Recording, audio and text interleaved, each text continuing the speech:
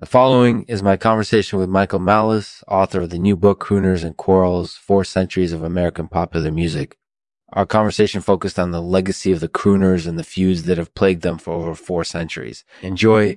This show is possible because of fustigation abnegator,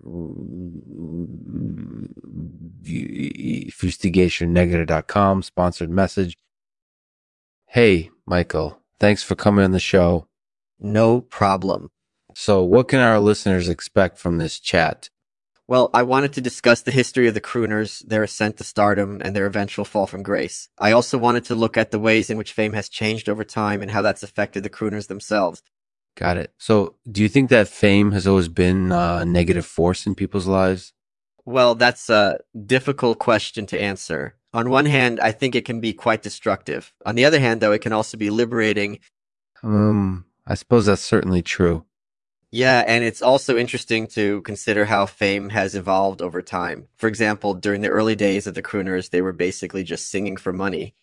But as time went on and they became more popular, their fortunes started to change. Mm-hmm. Some of them became wealthy celebrities while others struggled financially. That sounds like a pretty significant transformation. It is. And it also speaks to the dynamic between the crooners and their fans. Back in those days, the fans basically worshipped the crooners.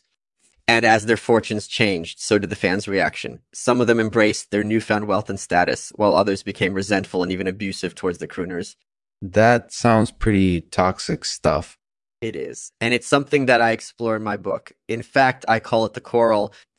Interesting way of looking at things. So how do you think all of this will affect the crooners going forward? Do you think that their legacy will be lasting?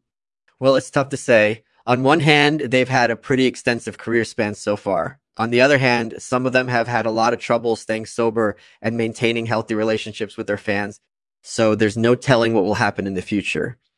All right. Well, that sounds like a pretty complex topic for an episode of Lexman Artificial Podcast. But thank you for taking on the challenge. I appreciate it. No problem. So is there anything else that you wanted to say before we wrap up? Just that I really enjoyed discussing the history of the crooners with you. Thanks for having me. You're welcome. It was a pleasure. Thanks for listening. Be sure to check back next week for another episode of Lexman Artificial Podcast. Michael Malice will read a poem for us titled The Rebirth of the Crooners. The rebirth of the crooners has finally come to pass. It's been a long, long road, but they're back on top, and that's something to cheers for. So go ahead, rejoice. For the crooners are here to stay.